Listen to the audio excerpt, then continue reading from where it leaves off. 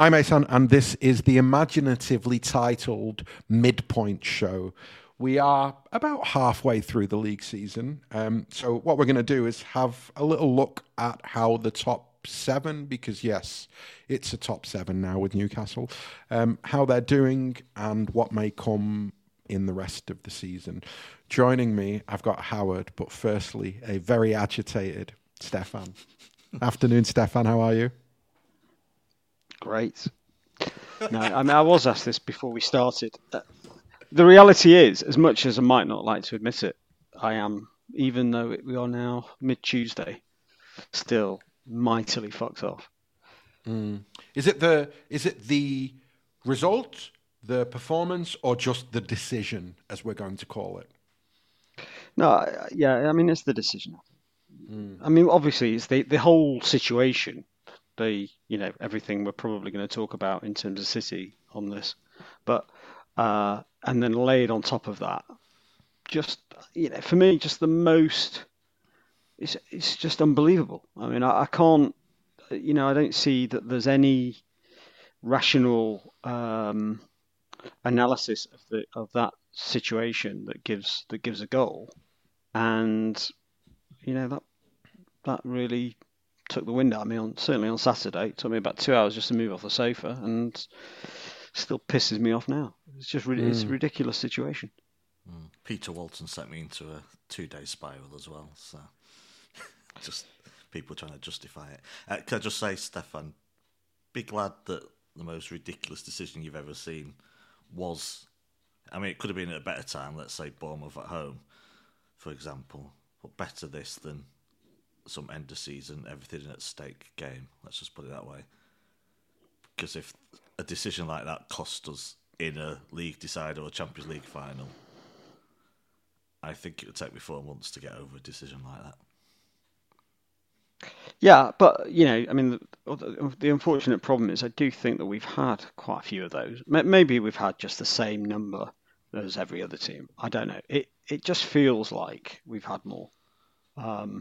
If you think about some of those Liverpool games, Spurs games, Champions League, later stages, I mean, I think this was way beyond it, don't get me wrong, but I think we've had our fair share. And I can't remember too many people, I guess, would point to Rodri at Everton, maybe. Maybe that was it also Everton where we had the odd offside where Rodri comes back from offside? Do you remember that one? No. Everyone. Yeah, somebody comes back from offside. The Villa game where they changed the rules. Was it Villa? Villa. Yes, correct. Villa, yeah, yes. There was nothing so maybe people would say we've had the same. Yeah, but I think we were way clear with the league at the time. I don't think that made any difference whatsoever, to be honest. It might have done in that match, but it didn't make much of a difference in the wider picture. And this was a huge turning point for both teams in a way. Possibly. Might make no difference whatsoever. So yeah. And look, you did I ask. Always look at it. I always look at the other side. We've won so many titles by a hair's breadth, basically, by tiny margins. I'm not saying we're lucky, but we've done it by tiny margins. That hey, if we're going to have a season where things go against us, that is the to and fro of football. So. Yeah, well, you're just being much more mature about it than I am, so congratulations. I'm not. It's just an act. Howard, I love the way Howard was like, "Oh, Asan, I don't want to host. I want to be a guest on a podcast." And 3 minutes in, he's taken over the hosting duties and is just having his own little chat there. You know why? Because it was the Mayo Ramble. You know that they finished they did the last podcast and they looked back at their favourite podcast. So to cheer myself up, I thought I'd listen back to our Aston Villa match podcast at the end of last season. Did it cheer you up? Yeah, it's brilliant. I mean, none of us could speak properly, but I remember. I remember. But it just reminds me that for every decision like the one at United, I mean, I did say every time we win the league, I say, look, whatever happens next season, I can't complain because of after what happened with Aguero, what happened with Aston Villa, and all the other the close calls, just scoring against Burnley. to keep Liverpool at bay all those times. I always say that, and then the next season starts, and of course you're moaning again as soon as 10 minutes into the season. But we have had in very tight situations, we've had things kind of go away.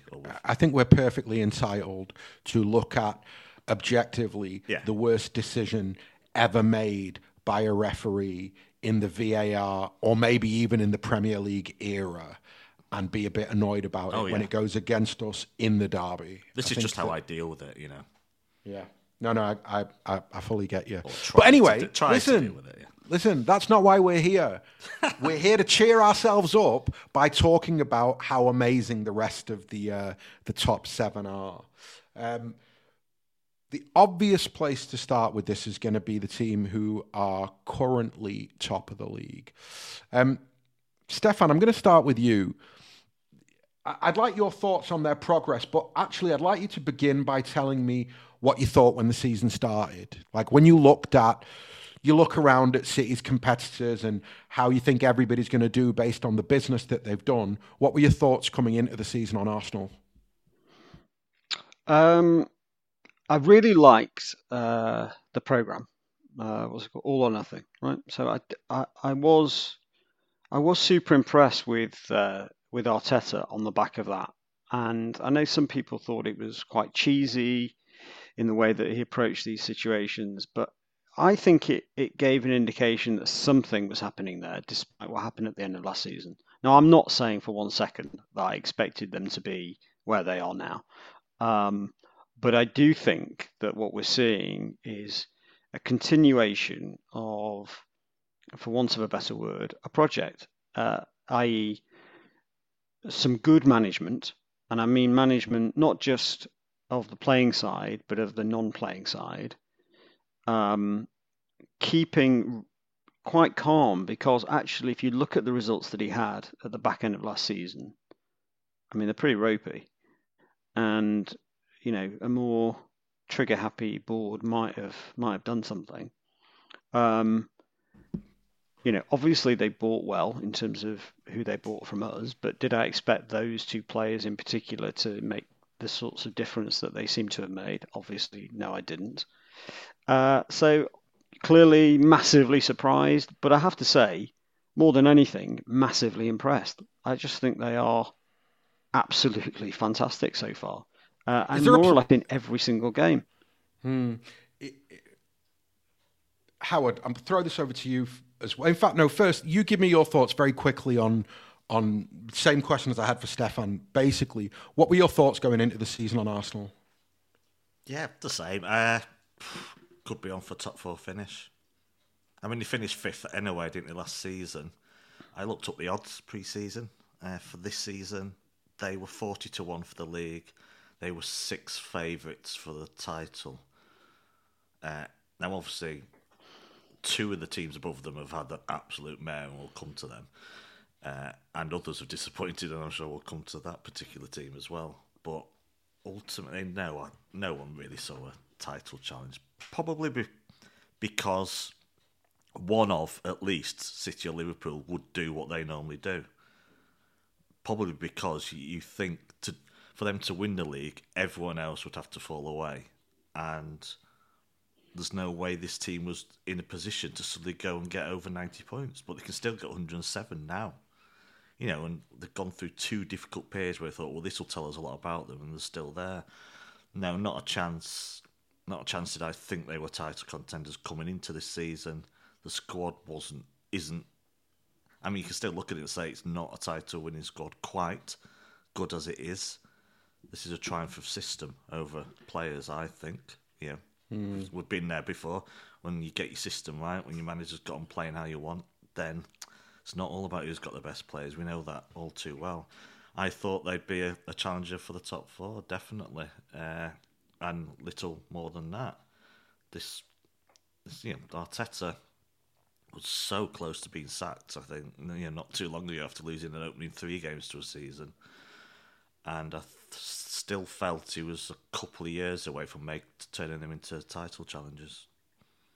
Stefan, would you go along with the idea that this is a triumph for Arteta rather than the players, or maybe I shouldn't phrase it like that, but you see what I'm driving at, that this is something that Arteta has built rather than him being given a group of players that are so good that it's natural that they would then challenge for the title.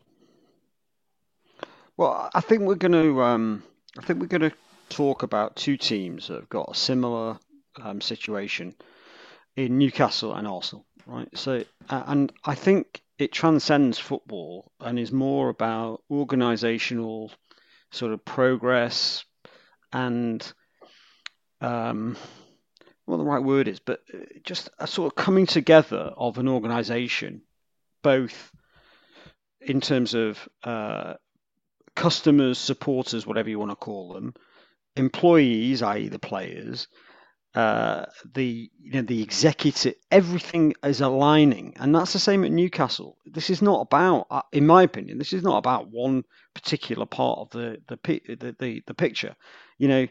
They're clearly outperforming the sum of their parts. I think both clubs are, and I think they've got a similar thing going on, which is just this incredible momentum, bringing confidence to the way that they play on the pitch. And obviously it's a system. Obviously both Arteta and Eddie Howe are doing things that are better than they were done before. I don't think it's possible to ignore that, but it's much more than that for me. It's not just Arteta. It's not just the crowd being positive again. It's just everything together, and it's making both of those clubs completely different propositions from the past. I could not see any scenario where, even not that long ago, maybe even a month ago, where Arsenal would win the league. Maybe 6 weeks, 8 weeks, but they should win the league now. Howard, would you go along with that? With an 8-point lead, do you think they should win the league from here? Bearing in mind they got to play City twice? Yeah. I mean, they lose, those are still top, and I don't think they will. I don't think they'll beat us twice either. If you look at the fixtures, if you look at the fact that no one is putting them under pressure, because they've gone toe-to-toe with another team, I'd still have my doubts big time. If it does close up at some point, then you can see maybe being in that position will get to them. But I know we're only reached the halfway point. It seems like this season has been going on forever, and we're going into the running. I know we're only at the halfway point, but there's been so many opportunities for us to see some fallibility in them that we haven't seen yet. I don't see any signs of them buckling under pressure, because I think they go onto the pitch with a system where the players know what they're doing. They've got players in excellent form. The structure's excellent. The pressing's excellent. There's no reason really for them to fall to pieces.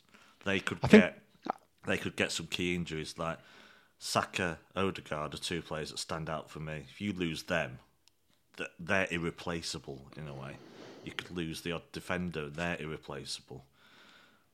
So you don't know what the future holds. You never do with football. But something changed about a couple of weeks ago, and I think that Spurs game, that first half especially, changed something in my mind that thought, no, they are the real deal this season. They may not be long term. They may not be. This could be even if they strengthen after this season, this could still be a standout season where you get a team who are just on the crest of a wave all the way, and it feels that way at the moment. I think for me, quietly, the player who they can't afford to lose is probably Saliba at the back. I feel as though when I look throughout the Arsenal squad, they've actually got enough quality options. I would have said outside of Saliba and Partey and Gabriel Jesus, those would have been the three. But with Jesus, you've seen that Nketiah has come in and he looks like a footballer who fits into that system and plays it really well. I think if anything happened to Partey, they might have a little bit of an issue, but they could just drop Xhaka back there and bring Fabio Vieira in, who's so highly rated. But then I look at the back and I go, if they lost Saliba, who by some distance has been their best defender and really reminds me of, somebody like Vinny in the sense that they're just a much, much better team when he plays, and he's just so imperiously good. It's wild. He's impressed me a crazy amount. Thanks for listening to the first 15 minutes of the show. To listen to the full podcast and all our contents, including reviews, previews, analysis, quizzes and much more, go to 9320.com to sign up now, or simply click the link in the description. So what are you waiting for? Go to 9320.com now for the best, most passionate, impartial coverage of Manchester City and beyond.